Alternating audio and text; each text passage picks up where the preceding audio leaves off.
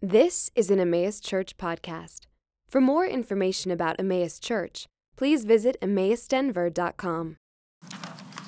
Morning. Oh man, wake myself up.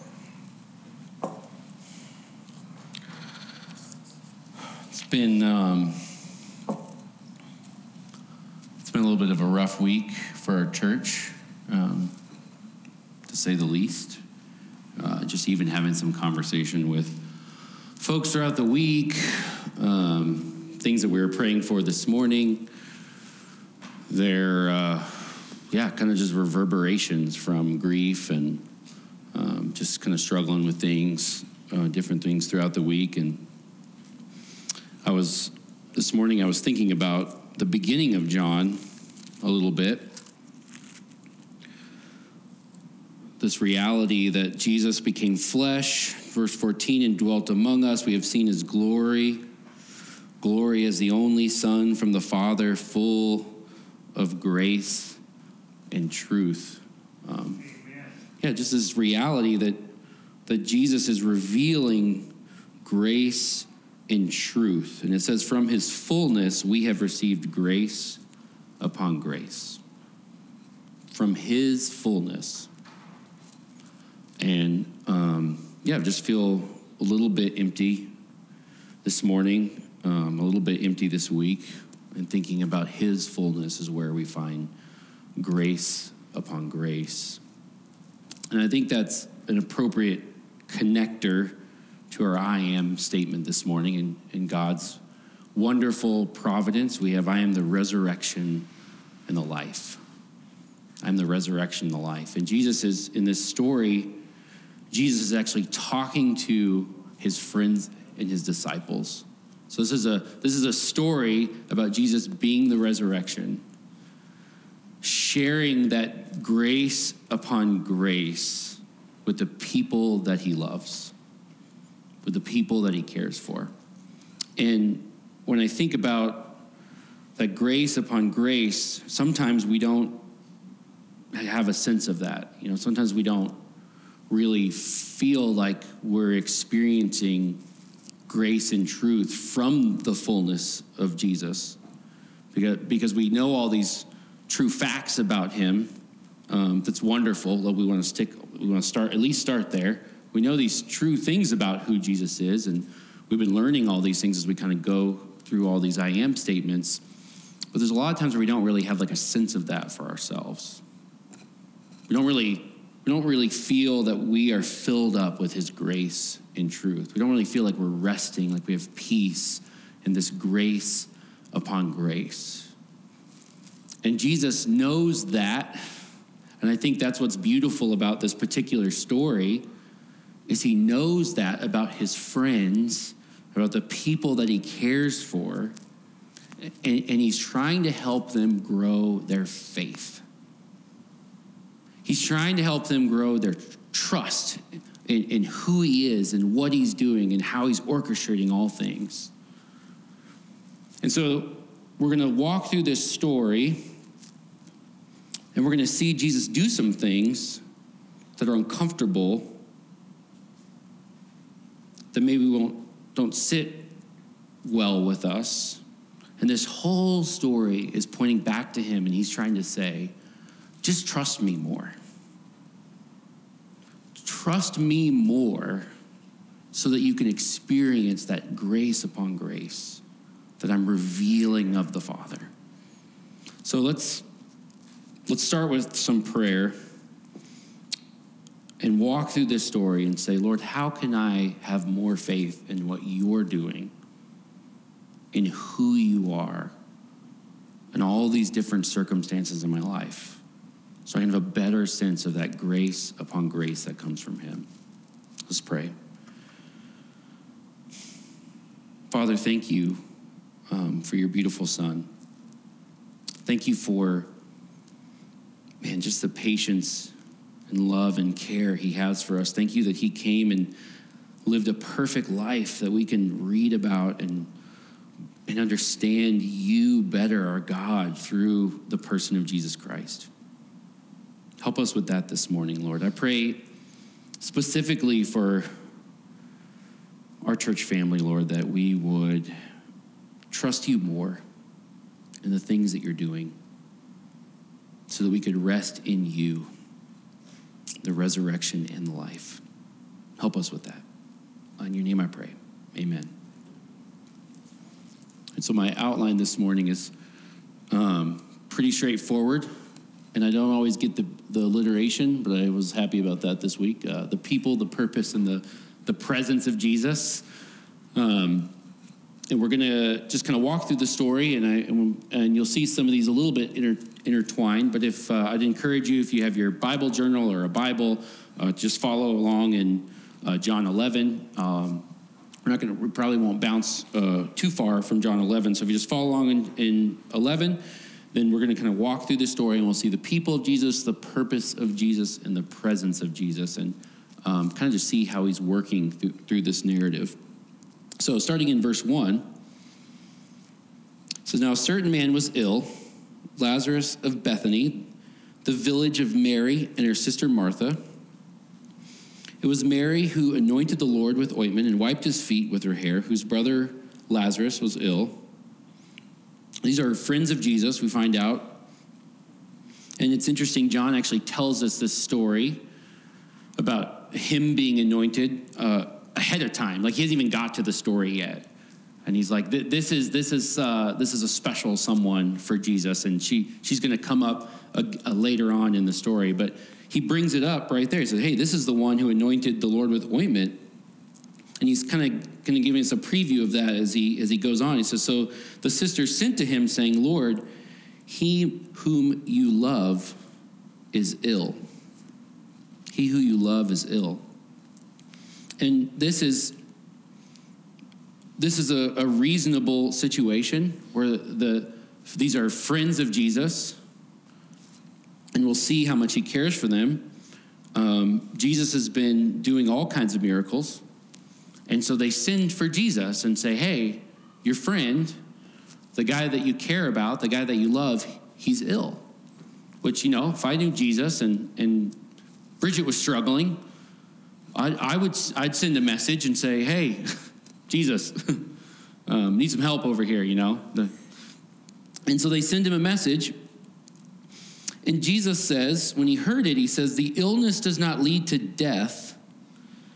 It is for the glory of God, so that the Son of God may be glorified through it. This illness does not lead to death, which is interesting because most of our Bibles have a little thing there that says death of Lazarus. So right away, you're like, what's going on what's going on in Jesus' head here? This illness does not lead to death. It says it's for the glory of God.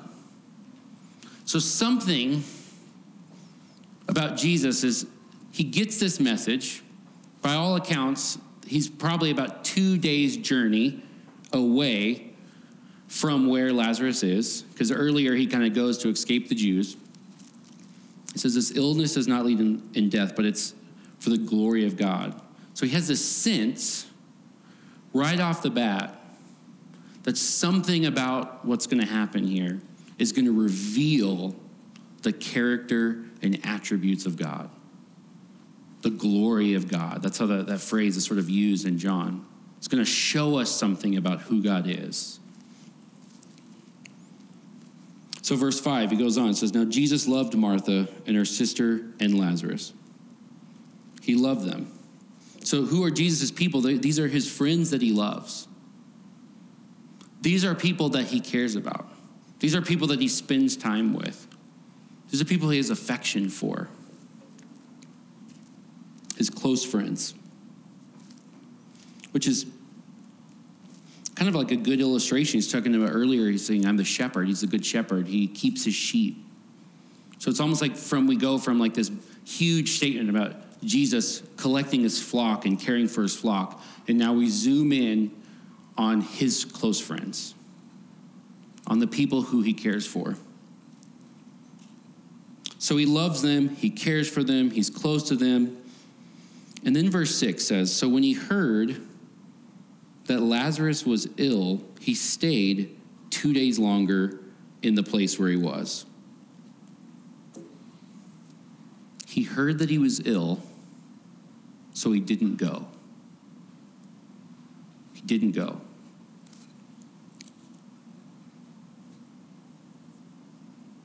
Why did he stick around? After this, he said to his disciples, "Let us go to Judea again." The disciples said to him, "Rabbi, the Jews were just now seeking to stone you, and are you going to go there again?"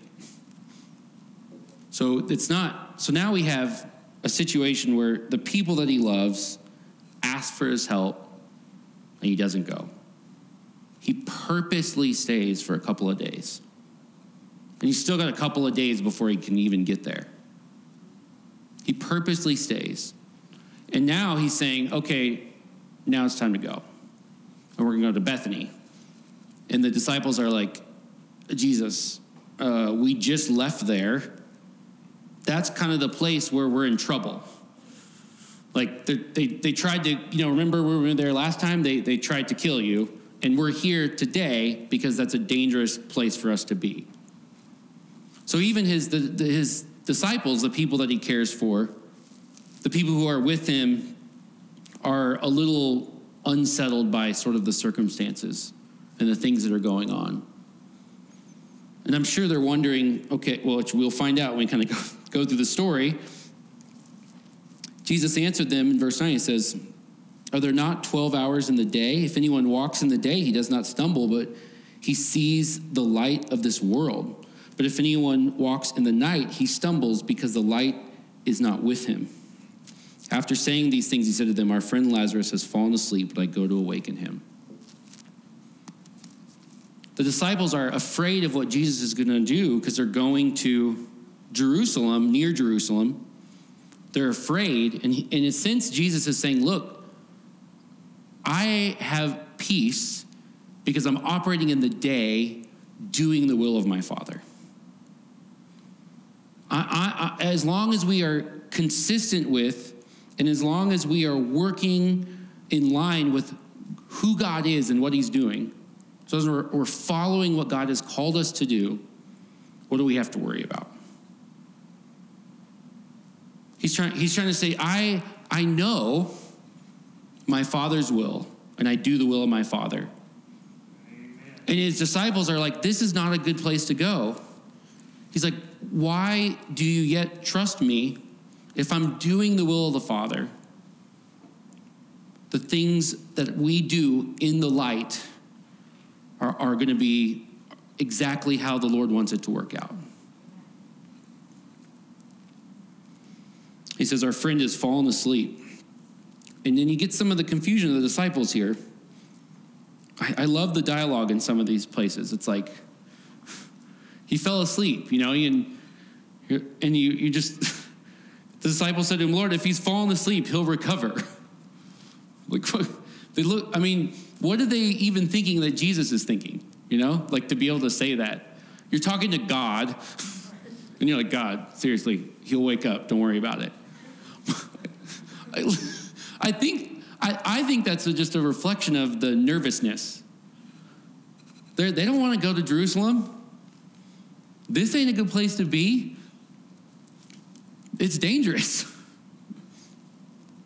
So I sort of wonder what the intonation is for the disciples there. Like, they're like, hey, it's not a good place to go. And Jesus kind of corrects them, like, hey, if we're doing the will of the Father, it's okay. Well, if he's asleep, he'll wake up. We'll be fine. Let's not worry about it. Now, Jesus had spoken of his death, but they thought that he meant taking rest in sleep. Then Jesus told them plainly, Lazarus has died. Like, he has to just tell them flat out. Lazarus has died. And he says this interesting thing. He says, for your sake, I'm glad that I was not there so that you may believe. But let us go to him. So that for your sake, I'm glad I wasn't there. Amen. So you'd believe. This is faith. This is trust.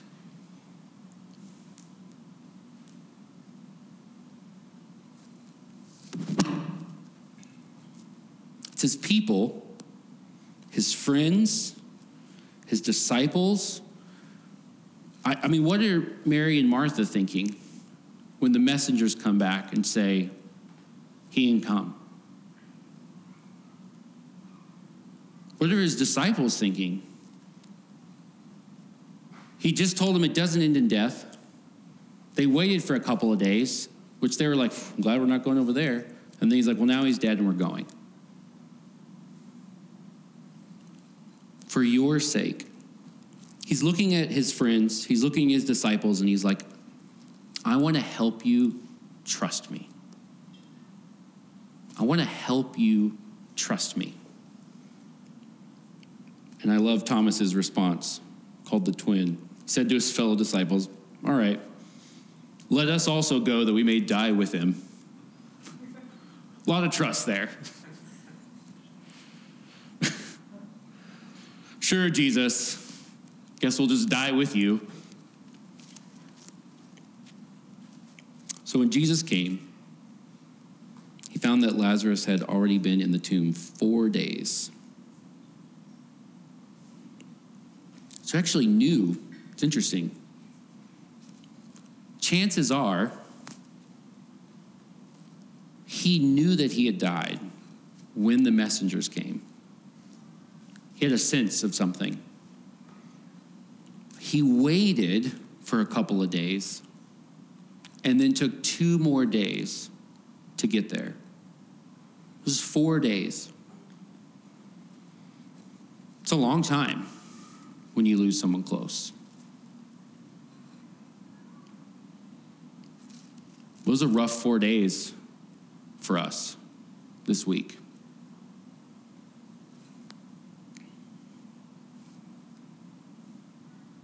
And it's for their sake. For their sake. Verse 18 says, Bethany was near Jerusalem, about 2 miles off. Many of the Jews had come to Martha and Mary to console them concerning their brother. So when Martha heard that Jesus was coming, she went and met him, but Mary remained seated in the house. We don't know. I wonder why Mary stayed. They sent him a long time ago. How many days? How do you think they were thinking of Jesus? For days.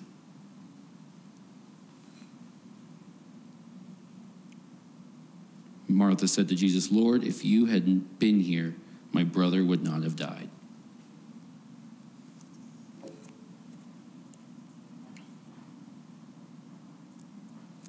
If you had been here, my brother would not have died.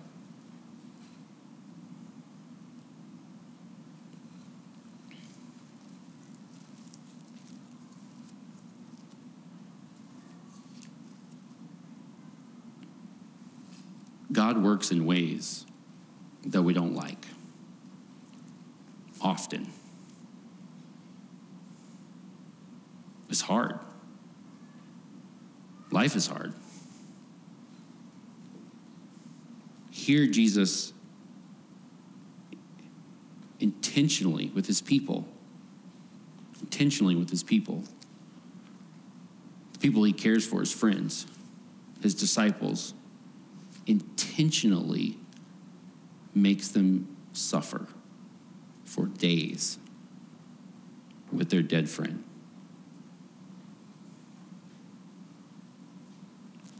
Says he loves them. Says he's doing it for them. But the way the narrative is, he is methodical about staying, about waiting, and about showing up days after he's gone.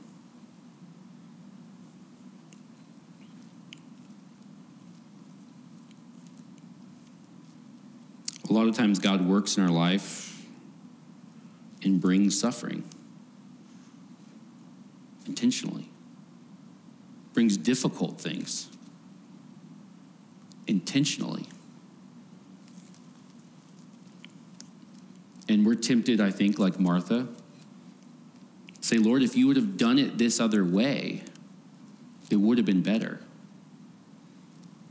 Or like the apostles, fine, I guess we'll just do it this way.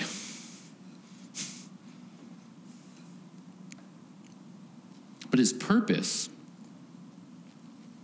these are the people that he loves, his friends and his disciples, but he has a purpose in this. He has a purpose in these difficult things. He has a purpose in this difficult thing. He wants us to believe. He wants to grow our faith.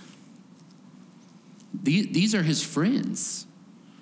These are the people that believe in him, that trust in him, that will confess that he's the Messiah.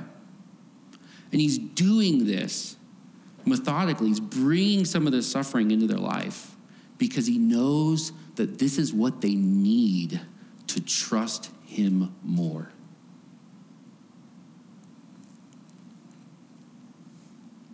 Look at what Martha says in verse 22. She says, but even now, I know that whatever you ask from God, God will give you. This is someone who has a sense of who Jesus is, has some belief, has some trust. But Jesus knows exactly what she needs. She needs to trust him in who he is.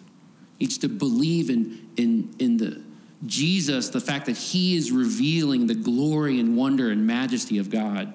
She needs to trust in him for everything. And so he brings this difficult circumstance to grow that faith. Jesus said to her, your brother will rise again. And I love what Martha says. I know that he will rise again in the resurrection on the last day. And what she's doing is she's taking a true statement, and that's where her faith, that's where her trust is. Lord, if you were here, this would be better. I wouldn't have suffered. Jesus says, he'll rise again. She's like, I know, at the end. Which is true. She's not saying, she's a better theologian than the Pharisees and the scribes that we've kind of ran into. She's saying a true statement, and her faith, her trust, her belief is in that statement and that true thing. Amen. And I think we easily we do that with stuff. And I think there's a sense in which that's okay. But that's not all the way. That's not exactly where Jesus is trying to bring us. We will say true things that are comforting, that are encouraging. It's a beautiful thing to think of the true reality that Alex is in a better place. So thankful for that. So comforting. And even some of the conversations I had with him more recently are reassuring to me in that. I'm so thankful for that. That's a true thing. There are other true things that we cling to, for those who love him, God works everything out for good. True thing, very true thing. And when we cling to that true thing and say, well, maybe we're going to go like the disciples, let's go die with you, but something good will probably come of this. We cling to that true thing. And that's good. Those are good things. But that's not what Jesus really wants from us. Look at what he says. Right after that, verse 25, Jesus said to her, I am the resurrection. Amen. I am the resurrection. Saying, I want to grow your faith, not in the facts of about me. I want to grow your faith and your trust and your hope and your joy, not in just the true realities, that come from the word. I want to grow your faith and your trust and your joy and your comfort and everything in me. Yes, Lord.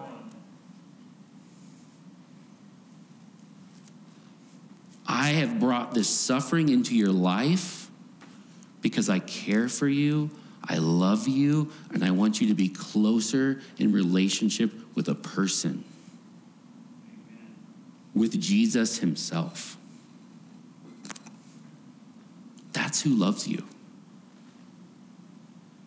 That's his purpose. He's trying to draw you closer to the God that's revealed in the person of Jesus. Yes, true things are wonderful.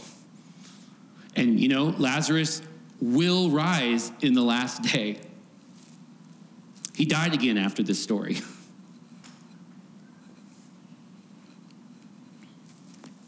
But it's more important for Jesus. It's way more important for us that our faith and our trust is in a person, is in Jesus himself. He brings suffering. He brings difficult things in our life because he desperately wants the people he cares about to draw nearer to him and be comforted by him.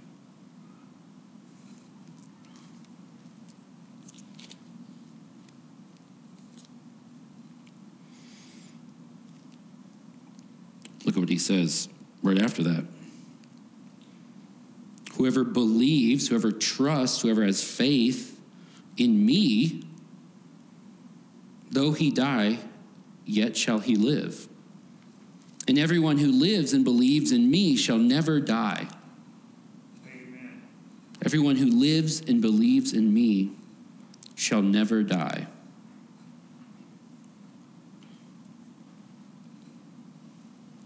If you go back a few pages or scroll up a whole bunch to John chapter 5, he says this a couple of times, this idea that you won't experience death.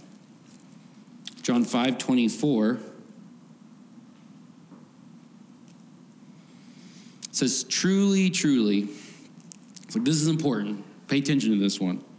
I say to you, whoever hears my word and believes him who sent me has eternal life. Amen. Past tense. Whoever believes, whoever has faith, whoever trusts in who I am, already has eternal life. Chapter 8 kind of says the same thing. 8:51.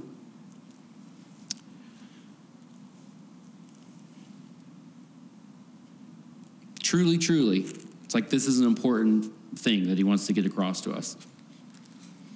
Truly, truly, I say to you, if anyone keeps my word, he will never see death. Amen.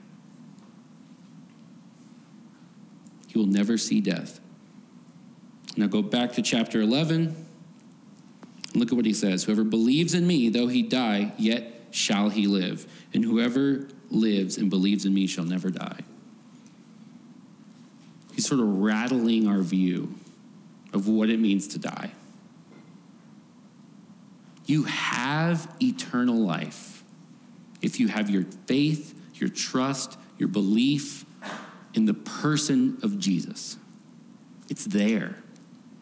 It's not a future thing. And he's saying this as his friends are grieving the death of his friend.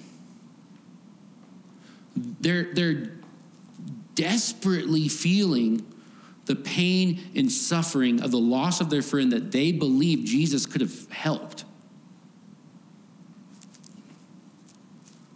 And he's telling them that if you have faith and trust in me, if you actually believe in me and who I am, you have life and will never experience death. What are they thinking of what he's saying? I have no idea.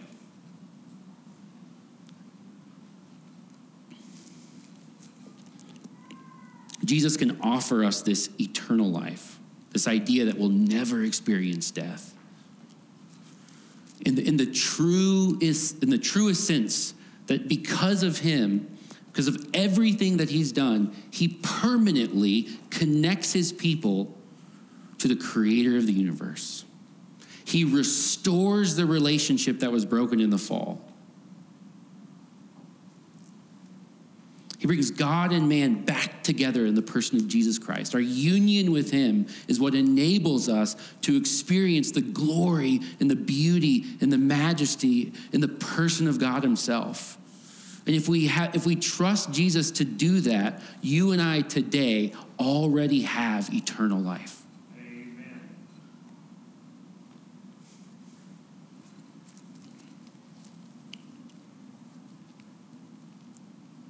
He says, do you believe this? Do you believe this? And she said to him, yes, Lord, I believe that you are the Messiah. You are the Christ, the Son of God, who is coming into the world.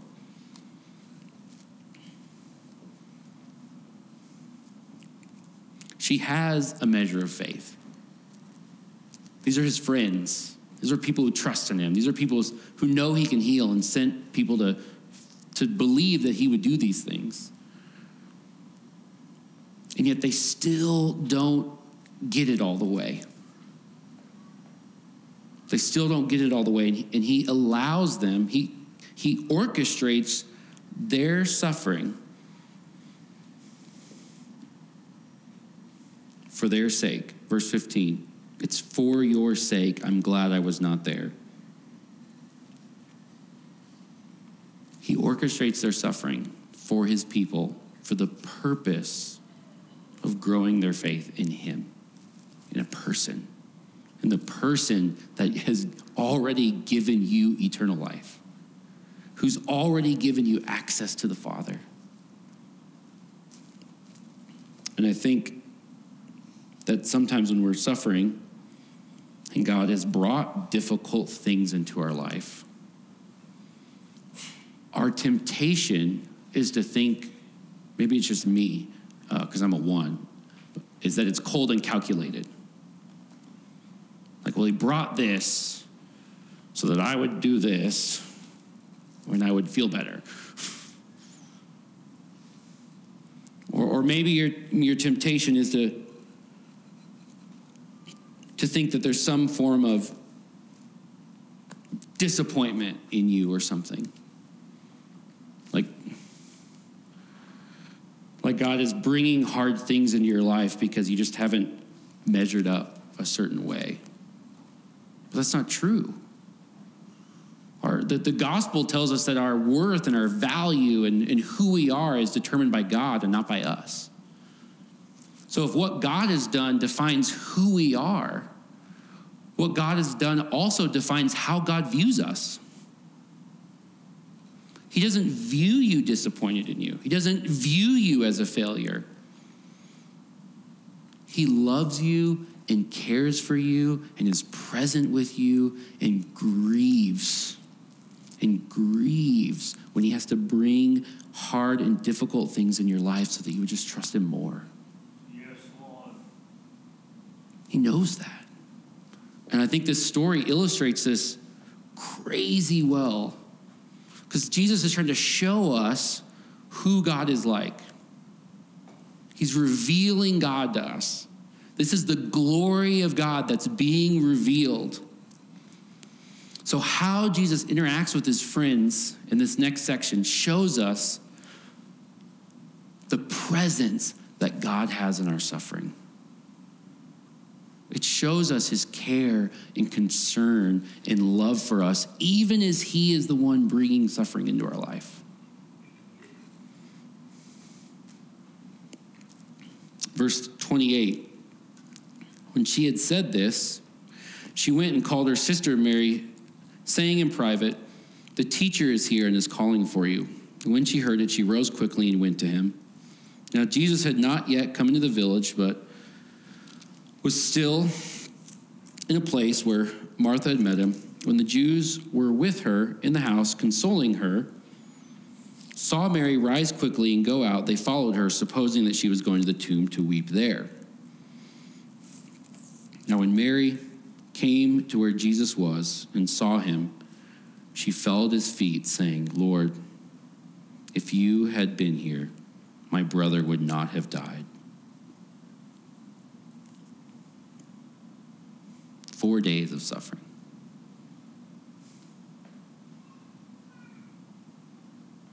He did this because he loves her. When Jesus saw her weeping, and the Jews who had come with her also weeping, he was deeply moved in his spirit and greatly troubled. Deeply moved and greatly troubled.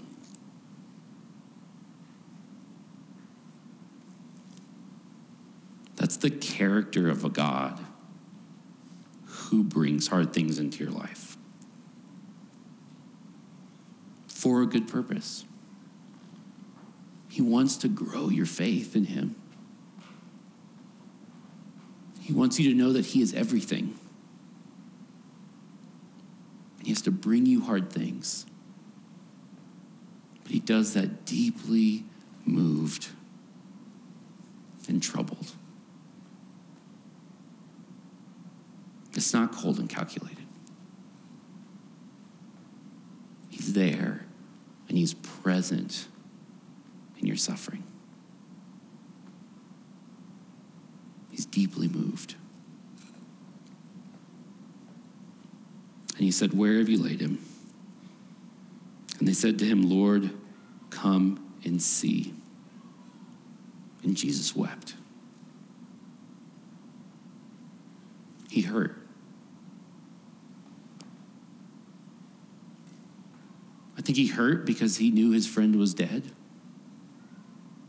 But I want to believe that he hurt more because he knew the lengths he had to go through to get them to trust him more. He knew.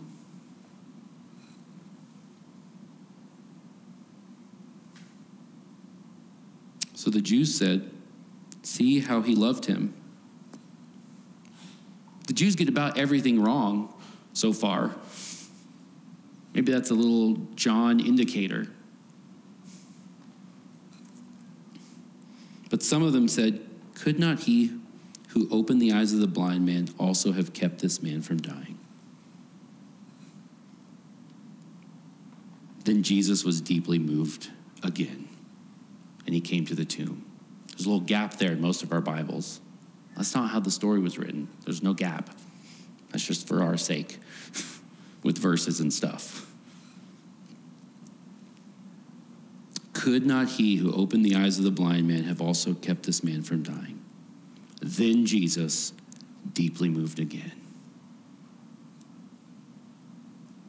He knew what he did. He knew what it was for, the purpose. This is the same God who brings suffering into your life because he loves you and he wants you to just trust him more, love him more, have more joy from him, have more peace from him.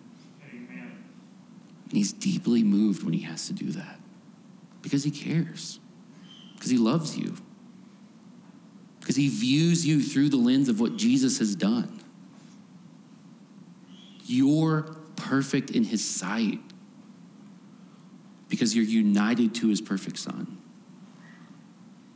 And it pains him when he has to work difficult things in our lives, even when it's for our good.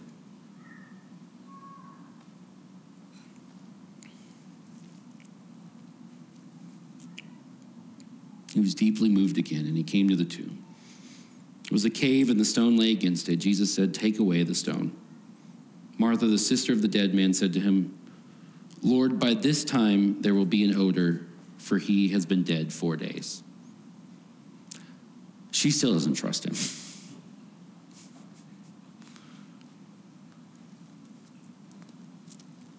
She still doesn't trust him. This just shows the wisdom of God in bringing hard things into our lives at times because we need it. We need it. We already have eternal life. We have everything we need from our Creator. We have our relationship is restored with the God of the universe. We have the fountain of life, the bread of life, the light of the world that brings life to men. You and I, through Jesus Christ, have access to the throne of God.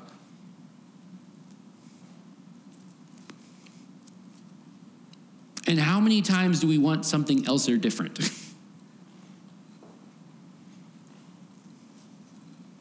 How many times is our trust and our peace based on something that changes? Hourly? God knows this. Doesn't think any less of us. He cares for us. He's present there. And he's working out these things. He's often bringing suffering into our life so that we would just trust him more. So we'd see who he is. So we'd know that he cares for us. He knows he's present there with us. And so that we would just go to him for all these things. Say, Lord, you are the resurrection. You are the life. You are the everything and anything I could ever ask for, and you've given it to me. Help me trust you even more so that I could love you and be attracted to your glory and to reveal yourself and all these things.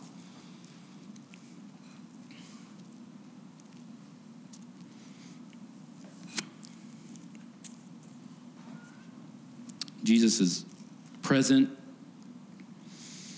deeply moved, and very wise.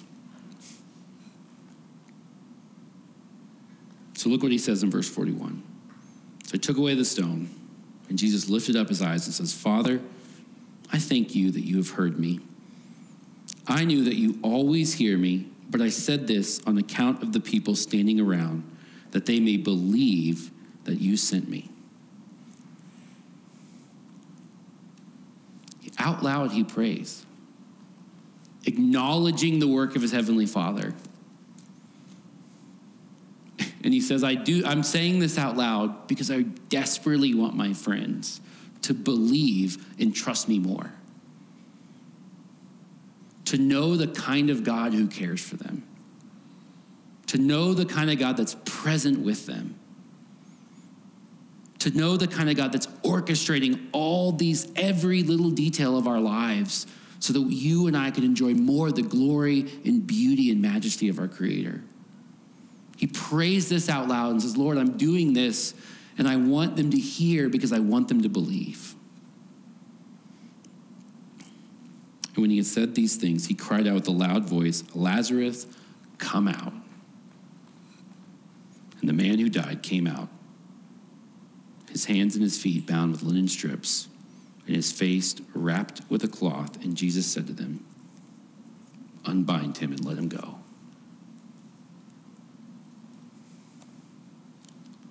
That had to have wrecked them. After 4 days of grieving, after doubting Jesus on every front. I mean, what did Mary and Martha think? They were at the lowest of the low. Their views of Jesus at that time were probably the worst they ever were. He stands in front of the tomb and says, hey, come out. And he does.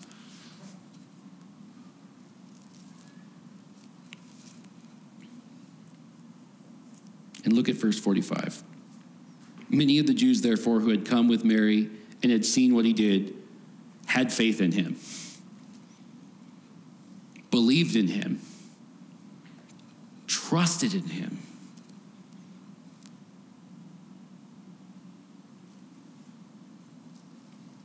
He's present in our suffering. He grieves when we suffer, but he knows what he's doing. He has a purpose. He wants our faith in him to grow. And it does. It does when we hurt.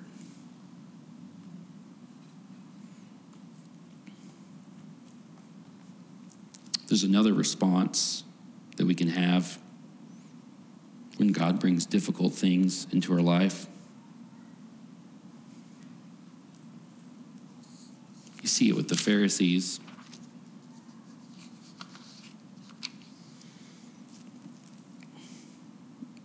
Verse 46 says, some believed, but some of them went to the Pharisees and told them what Jesus had done.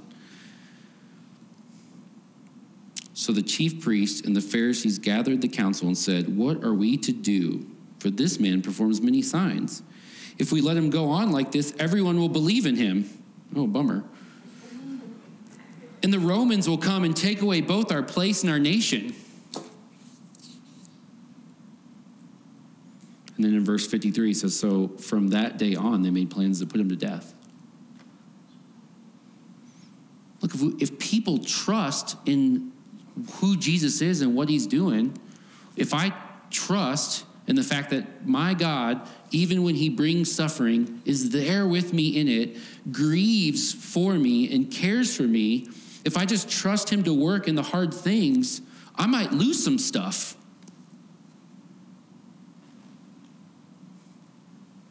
I might lose some stuff.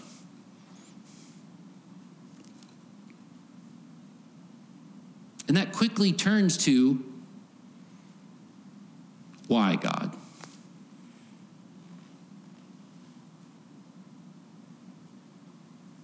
Which in our hearts is basically saying, I would stomp you out if I could.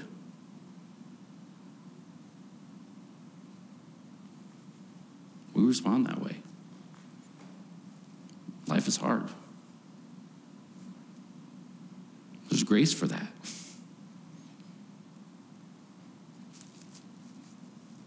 Jesus knew the thoughts of Mary and Martha.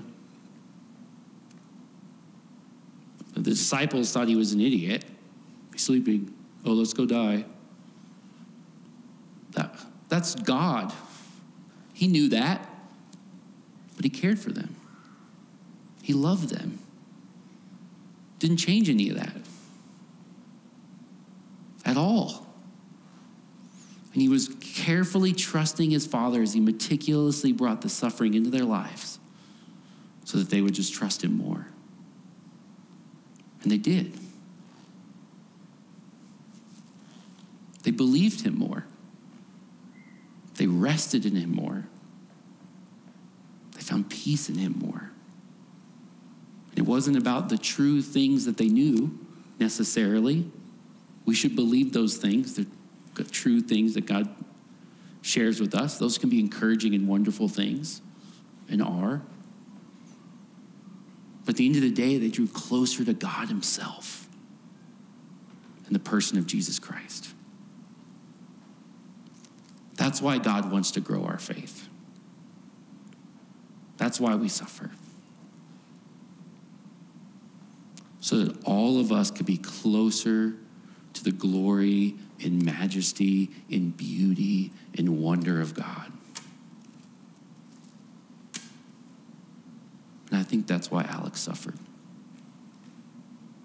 So he could be closer to God.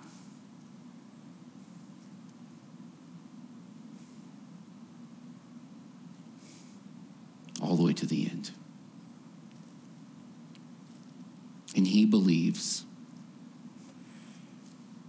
not by faith, but by sight. And that's wonderful. We can all rest in that.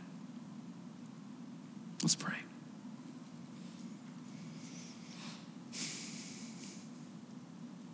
Father, help us.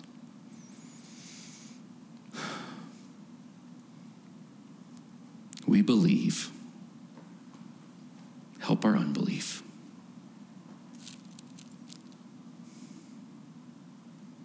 You are more wonderful than anything we could ever imagine. You love us. You love us more than that expression on Alex's face when he expressed that love towards us. Help us believe that. Help us trust in you. Lord, thank you. Thank you for growing our faith in you. Lord, thank you that we